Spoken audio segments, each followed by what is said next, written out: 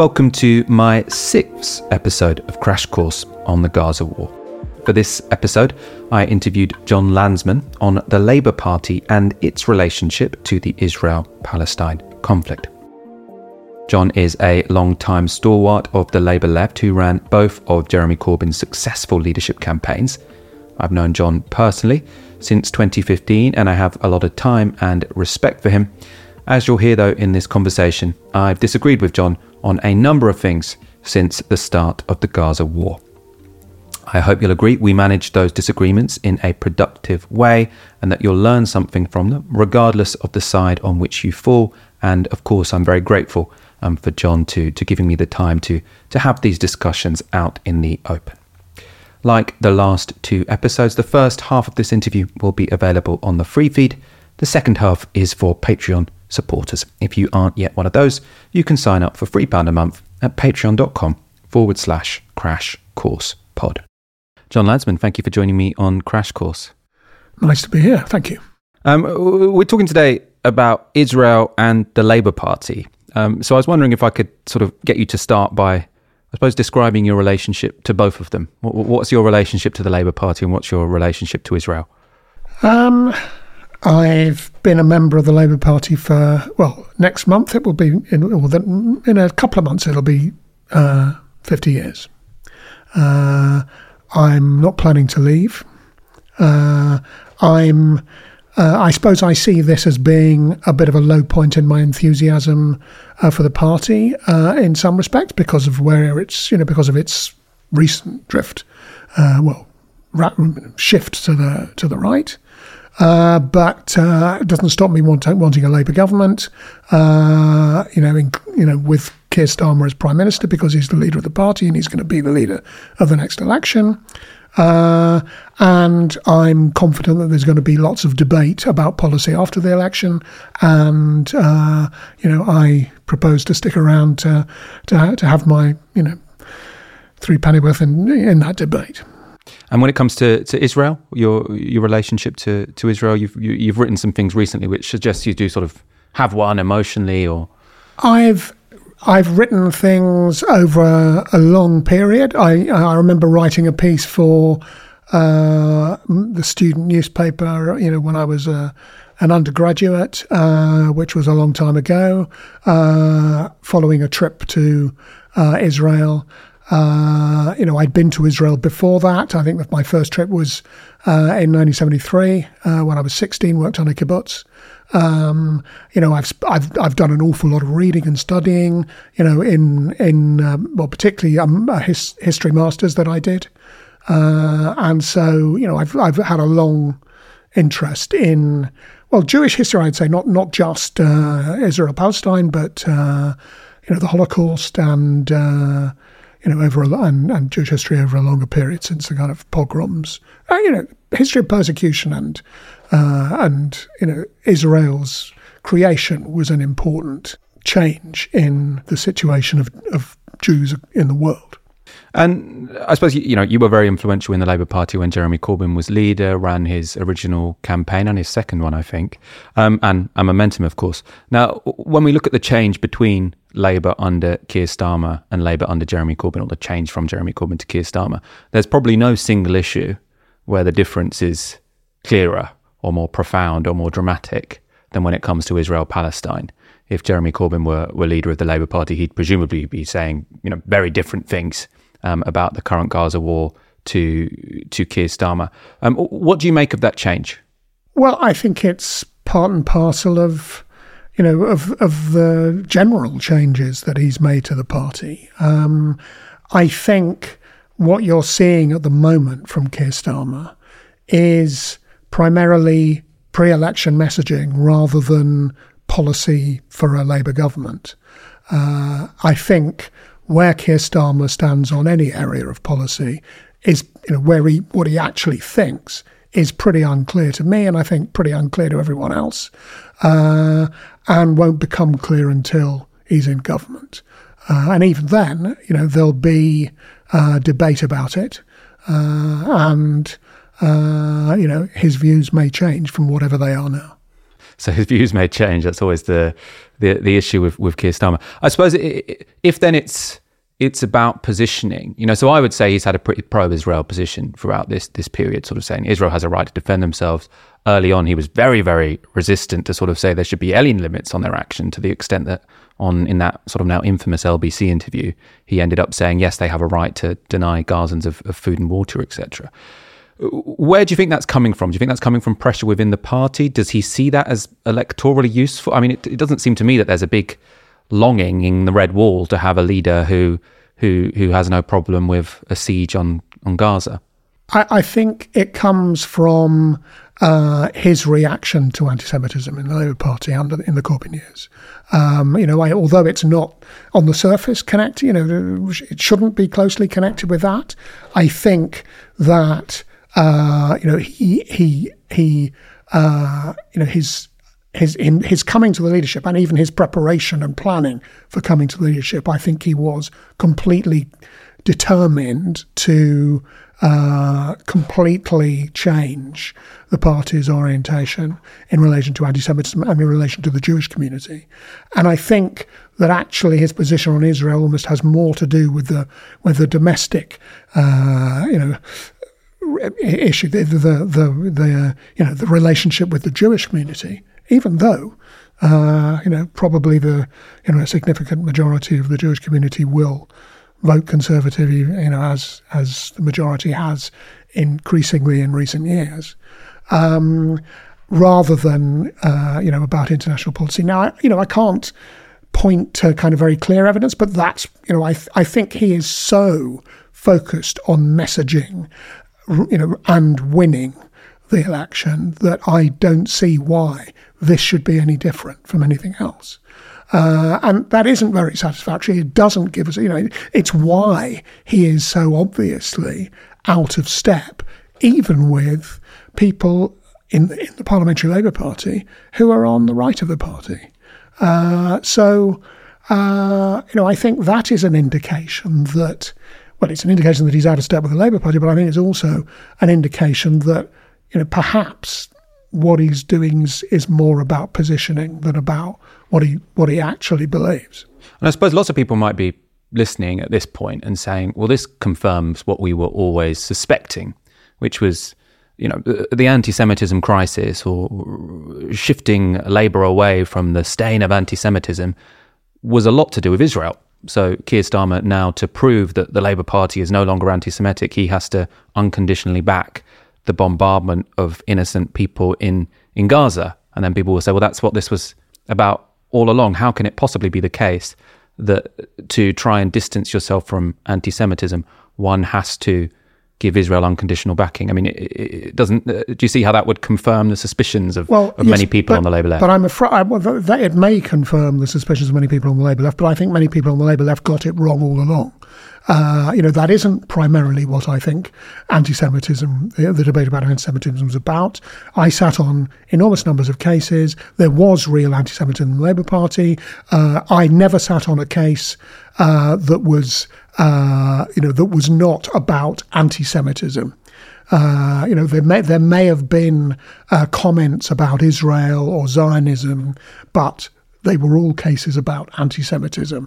Now, I'm not saying that everybody who participated in the debate around anti-Semitism wasn't, motivated by their feelings about Israel. I think that was the case, probably on both sides. But there was a genuine anti-Semitism crisis in the Labour Party. You'd go so far as to say crisis, not just a... Well, it was a political crisis. I mean, it generated a political crisis. I mean, how bad was it? Well, I think racism is bad. I think it has to be taken seriously. Were there other forms of racism that weren't taken as seriously? Yes, there were, actually. There is also a problem of Islamophobia in the party, and there has been for many years. So obviously, I didn't sit on any of those disciplinary panels, but for me, I suppose what I found awkward and difficult about the political crisis that was anti-Semitism in the Labour Party, and that I think people were reluctant to discuss, is that lots of it fed itself. So you had some sort of statements from, say, Ken Livingstone, sort of, I think, very pointlessly sort of bringing up the relationship of Zionism and Nazism. You know, I just think it was a silly thing to do. But he'd been doing it for some time. Yeah, but he had previous. And you could say that was, you know, that was coming from him. That wasn't about the crisis itself. But for me, so many of the controversies after that were the way people talked about the crisis itself. So people would say, oh, we think that the Jewish labour movement or XYZ group is trying to bring down Corbyn. And then that itself would be part of or an example of the anti-Semitism crisis. So it was people commenting on the crisis as opposed to bringing any, you know, prior anti-Semitic beliefs to the table. In that regard, it's actually very like talking about the Israel-Palestine conflict now. It was very polarised, people took sides, and there was very little space in the middle to have a serious conversation about the grey areas, you know, about, you know, what exactly was and wasn't anti-Semitism. And, you know, I'm afraid, you know, that... You know, we have that problem now, and you know, my motivation for you know, writing and speaking out about the crisis, you know, as a Jew who is on the left, is because I felt that there was an absence of space. You know, people were taking sides. You know, I don't take sides in this conflict. I support both sides. I support both peoples. I support neither government. I want to get onto sort of your position on the Gaza war specifically, because you've written some things, you know, some of them I somewhat disagree with. I just want to stay on this point sort of briefly, because I'm interested in this question. In terms of the proportion of cases that, say, came to the NEC, I think there's probably a difference between the cases that came to the NEC, sort of that's the National Executive Committee of the Labour Party that you sat on, and the things which caused a storm in the media. But what proportion do you think it was people talking about the anti-Semitism row in Labour in a way that people might have seen as inappropriate or feeding into tropes, and what proportion of it was people sort of bringing forward something which could be interpreted as anti-Semitic, which had nothing to do with the crisis? Do you see what I mean? Do you understand the distinction I'm making here? Well, look, the code of conduct that you know I was involved in drawing up, which defined which was the basis for adjudicating on all of those cases, and still is, by the way. It seems to me that was, you know, that took the right position. It was agreed by Jeremy Corbyn. You know, I mean, it wasn't solely his decision. And what was on that? Can we get a summary? Well, I presume it's quite long. But it's very long. It's you know, several pages. You know, and it talks about treating, you know, Israel, you know, differently from other states. I mean, isn't Israel quite different from most other states? Well, all states are different. In what way would you characterise as different? I would say there's something somewhat exceptional about Israel at this current time, and has been for a while. So for one, it is overseeing the longest running occupation in the world right now. So there is no longer running a legal occupation than the occupation that Israel has over the West Bank and Gaza. And I suppose for me, you know, we can have a one-state, two-state argument. I'm fairly agnostic about these things. But given how Israel is behaving in the West Bank, I think everyone can agree that part of the Israeli project is settler colonialism, which is currently taking place. And obviously there are other settler colonial states, you know, the United States, Australia, but they all did it in the past. You know, the famous thing which is said about Israel, I think from Tony Jurt, is to say, you know, it's a 19th century or an 18th century project, which they've tried to do in the 20th century. And I think that is why people see it as somewhat exceptional. Okay. Well, I mean, you've said a number of things there that I disagree with.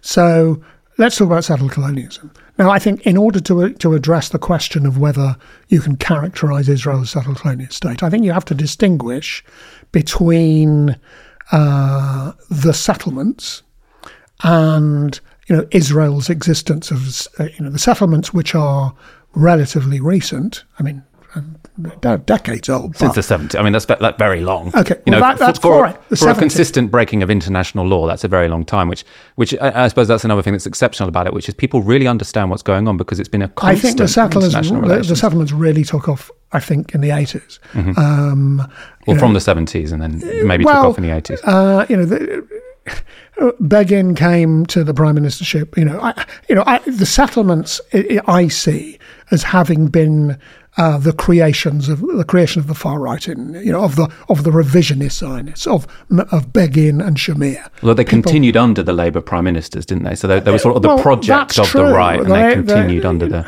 That's true, but the Greater Israel philosophy was a revisionist Zionist philosophy. You have to, in my view, if you want to understand the situation, and the history of this conflict, you have to see, in my opinion, a distinction between socialist and Labour Zionism, that led Israeli governments, led the pre-state Jewish community in the Mandate of Palestine, and the Labour governments that then led it through the 70s.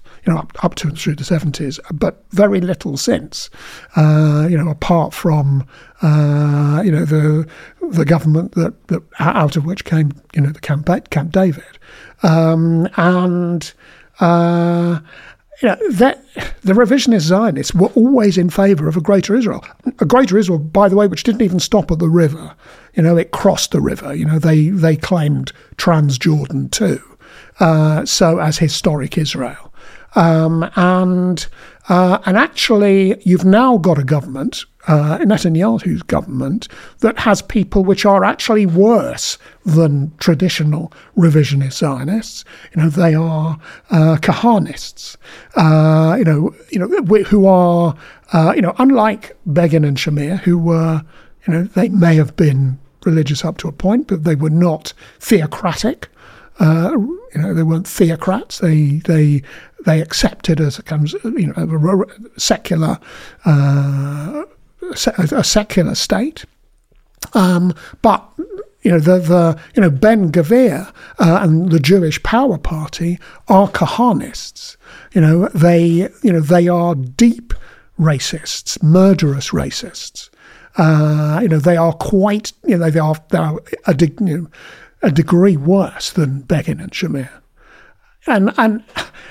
So I think treating Zionism as if it's a kind of single movement just, obscures. Well, I think there's two issues. So I don't talk about Zionism so much, but I do think that Israel, as a country, as a government, and across governments, in fact, the fact that they have been overseeing the longest running occupation on the planet, right? It seems to me not so surprising that lots of people are very engaged. Well, where did the occupation start? But just a matter of interest. 1967. 67, okay. So you're not talking about the period between 48 and 67, but actually the period between 48 and 67 was also a period of conflict. I mean, and I think you have to go back to 48 and even pre-48 to understand that that's where the roots of the conflict lie.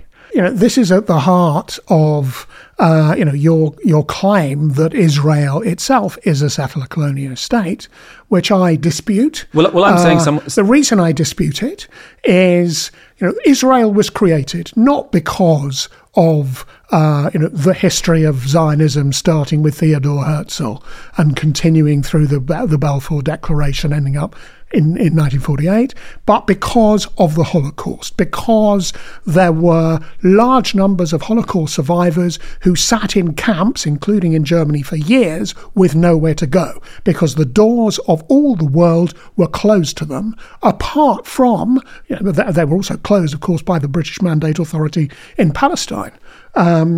And eventually, by a narrow majority, largely because of the support of Stalin, actually, rather than the US, because the US State Department was opposed to the creation of the Israeli state. Presidents might have been in favour, but the State Department fought against it. The Labour government in Britain fought against it, even though the Labour Party conference and the left of the Labour Party was completely in favour of it. And the reason it was established with the support of because of Stalin's support, was because of the need to provide refuge for Holocaust survivors.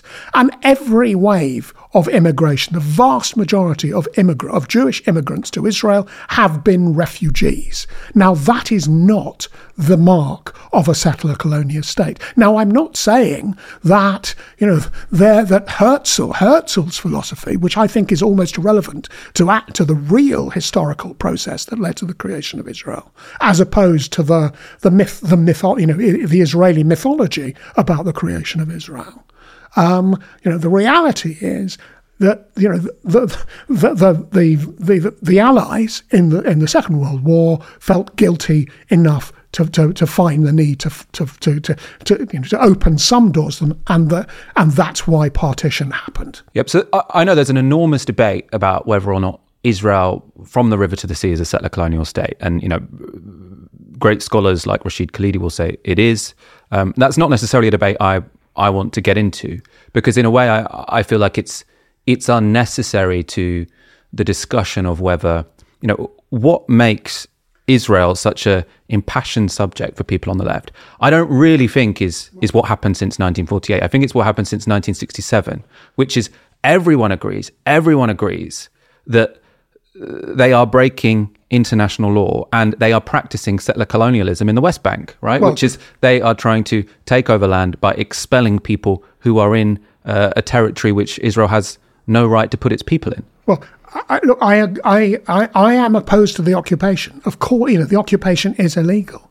I agree with that. I agree that the illegal settlements are they're illegal under international law. I do, but I think that the occupation in the conflict started much earlier. It's the war started. But what's the point in telling us that? Because it sounds to me that potentially you're saying the occupation is the result of Israel needed to occupy the West Bank because there had been conflicts before 1967. There have been repeated wars. The end of one war lays the foundations of the next war, and. So you think that Israel is potentially occupying the West Bank for security reasons? When the UN partitioned Palestine, what happened? I mean, if they'd have both accepted the petition, if both sides had accepted, you can see why they wouldn't have accepted. So I can see why they wouldn't accept it, but the fact is that it wasn't just fought by the Arab Palestinian population of Palestine. It was fought by that war of independence started with the invasion of every surrounding Arab state, Lebanon, Iraq, Syria, Jordan, etc., Transjordan, and each war has led to the next war. So I mean, you can see why. So in 1948, I think it's morally complicated. For me, what should have happened. I can see your argument I can see your argument that there were people who needed a home. There were Western powers that frankly didn't want to let in that many Jewish refugees, so they colluded to create. Yeah, so they colluded to create Israel. Now, if you were a Palestinian in that period of time, you'd say, well, I feel very sorry for the Jews, but why are they taking our land? Why can't they go somewhere else? And the reason I'm saying this is not to get into a big debate about 1948. This is why I want to bring us on to 1967, because I think the period from 1948 to 1967, there's people I respect greatly who see all of this as settler colonialism and all of this as a moral aberration. But in a way, as I say, I'm somewhat agnostic about this. But I think from 1967 onwards, there is no ambiguity. So there is a state which isn't really, it hasn't been for a very, very long time under any existential threat. It's the strongest army in the region. It has the full backing of the United States. Yet it has chosen to occupy another people, make their lives miserable, precisely because it wants to expand its landmass. It wants to expand the land which it has access to. And so to me, any war which happened before 1967 is almost irrelevant to that. The project is one of settler colonialism in the West Bank. As I say, many people will argue the whole project from the river to the sea is, but I'm only here arguing that the project in the West Bank is explicitly 100% settler colonialism. And that's why people get more annoyed about Israel than they do about many other countries in the world. Okay, well, let me ask you this.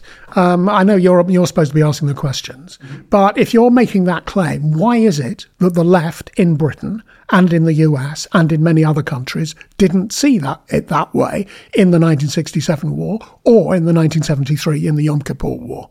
When I became active in the Labour Party at national level, when I left in 1980, right, I was involved in running Tony Benn's campaign. Tony Benn was a member of Labour Friends of Israel. But I mean, the left at the time were overwhelmingly pro-Israel. Why was it pro-Israel? Well, I mean, this is precisely my point. So my point is to say, one, I mean, people can say the Labour Party and the Labour left backed all sorts of things which maybe they shouldn't have backed. But that's not the argument I want to make here. Not just the Labour Party, the Communist Party backed Israel. The argument I want to make here is different, though, right? Which is the shift from, being sympathetic to Israel, or as I say, seeing it as a morally difficult issue, a morally difficult problem, to now seeing it as, just 100%, this government is bad and we need to shed loads of pressure on it to change. Sort of seeing it in line with South Africa to some degree, apartheid South Africa, is because for decades now, in the West Bank, specifically in the West Bank, I mean, Gaza is under siege as well, so I think that's abhorrent and terrible. But I think the moral issues are so clear in the West Bank, and they have been. You're saying why did they have these views in 1967 and 1973? Well, a shed load of time has passed, and people have had 50 years to see Israeli politics change and to see how there are people who've been denied statehood for decades. And so to say why were the left warmer to Israel in 1967 than they were now? Because Israel has massively changed. It has massively changed. I agree, and one of the changes that it's gone through is that the Israeli left has almost died. Not completely, but almost, the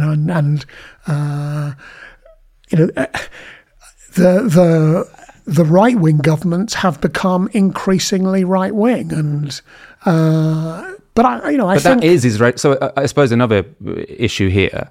So a position I sometimes see from a position like yourself is to say what we need to do is we need to get rid of the leaders on both. I mean, you've explicitly said as such in a Guardian article, right? So you sort of said lions led by donkeys. Yeah. And the idea is if only we could get rid of these extremists on both sides, then, societies could agree to come together and make peace.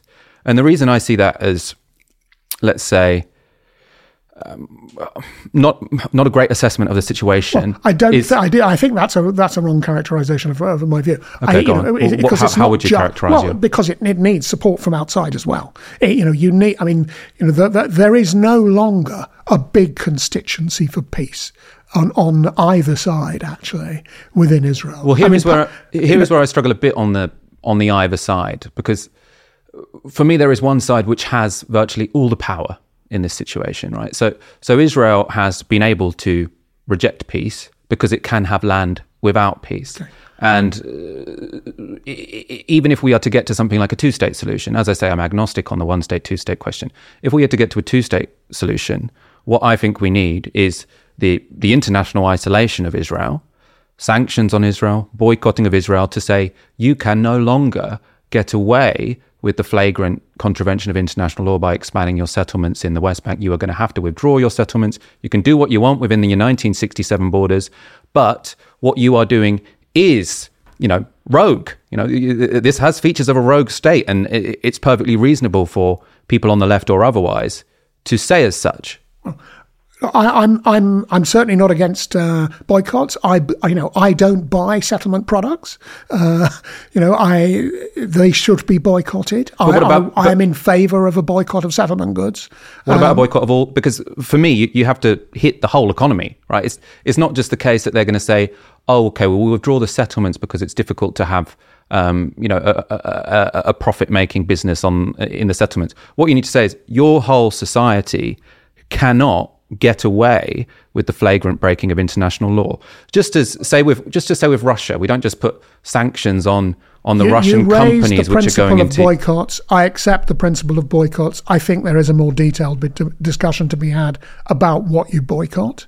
I think that discussion is of lesser importance, actually, than the lack of a peace process and a lack of the insistence by other powerful states in the world and the UN on forcing the two sides to come to a negotiating table. And I blame the US and other world powers as much as I think this is where we disagree, though, because I don't think it's just about getting them to the table.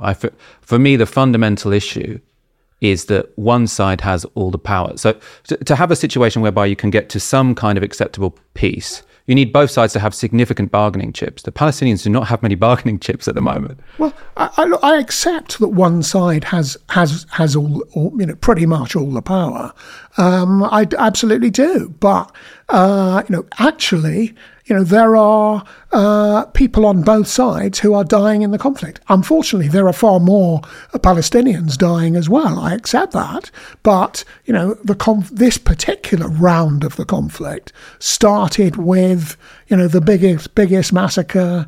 What do you see as the nature? No, but what do you see as the root cause of the October 7th massacre? I don't know enough about the motivations of the thinking of Hamas to be able to give you a really deep considered answer. But certainly what it demonstrates is a total lack of regard for human life. To slaughter clearly innocent people, women, children. To rape them, whatever else occurred. That is, no one can defend that action. It was appalling, and more died on that day than did more Israelis died on that day than did in the '67 war or many wars since. Actually, I haven't looked in detail at all the numbers, but it was a very major loss of life. I want to go to a quote that you did an interview with The Guardian recently, and I suppose this quote somewhat surprised me, actually. So you said, I want a ceasefire as soon as possible, but my view is that a ceasefire without a clear purpose will not change the tide of the war and could just end up making it go on for longer. As it happens, I have some sympathy for Keir Starmer's conclusion that calling for a ceasefire now is wrong. A ceasefire now could merely sustain Hamas as a continuing threat.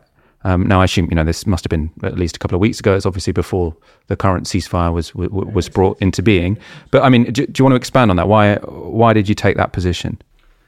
Because what we need is a peace process above all, and to get a peace process, you have to bring both sides to the table, and that requires diplomacy.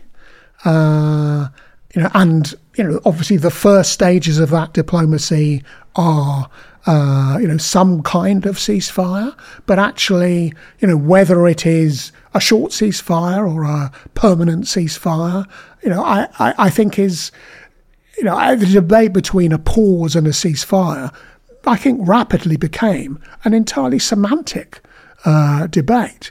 I mean, what we've seen in the last short period is that an initial very short pause has turned into a longer ceasefire, and the longer we can make it last, the better, because as it goes on, people can see advantages to carry it on further. What's necessary is diplomacy. So I suppose I don't see it as a semantic debate, and the reason is this.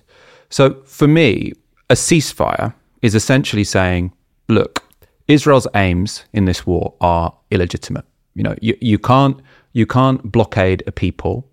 Essentially, Netanyahu, supported the strengthening of Hamas. You can't deny a people an opportunity for a state. Then that sort of terrible situation brings to being an organization which, commits some war crimes and then says, okay, well, we're going to bomb them to smithereens, right? For me, what the world has to do is say, look, both sides here I think we can talk about both of them as rogue actors. The Israeli government is a rogue actor. Hamas, I think we can call a rogue actor. Absolutely. But to do anything other than call for a ceasefire is to say, okay, they're both rogue actors, but what we're going to do is we're going to allow one of those rogue actors to keep bombing the other, killing women and children in hospitals, etc., until they can destroy the other rogue actor. Now, and the human cost is going to be enormous at the same time. Now, what I think should be done is all the pressure in the world should be put on Israel, and I do think it's Israel that needs more pressuring because they're the ones with all the power to say you can't continue with this bombing. One, you're not going to be able to take out Hamas. Two, the fact that Hamas exists is because of the policies you've had for the past 30 years. So you can't have your cake and eat it. Say, oh, sorry, yeah, we've created this extremist group, so now we're going to bomb to smithereens the whole bit of land that we wanted.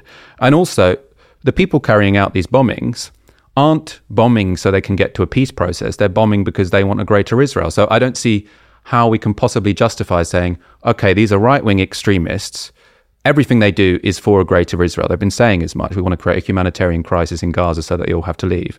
And then still say, but we should keep letting them do what they're doing. I mean, how does that make sense? Well, I think the problem is the conflict is indeed between two bad faith parties.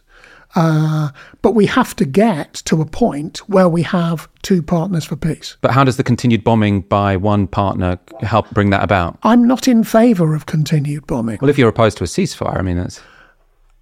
I didn't say I was opposed to a ceasefire. I wasn't going to call for a ceasefire. That is different.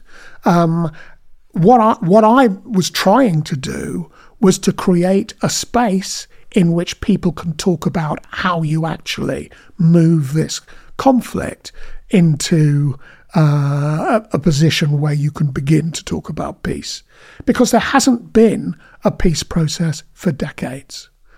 And, neither side, I mean, the leaders or the effective leaders of both sides, because I think, what is the role of the Palestine administration? Almost nothing.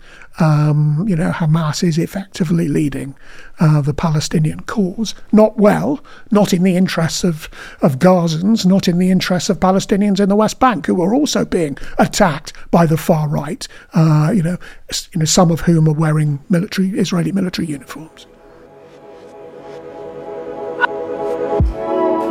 At this point, we are going to take a break on the free feed. This will be the end of the podcast. If you are a Patreon supporter, we're going to have another half, and we've got lots to cover. We're going to discuss the Jewish labour movement. John has recently joined, and we're going to get his thoughts on that.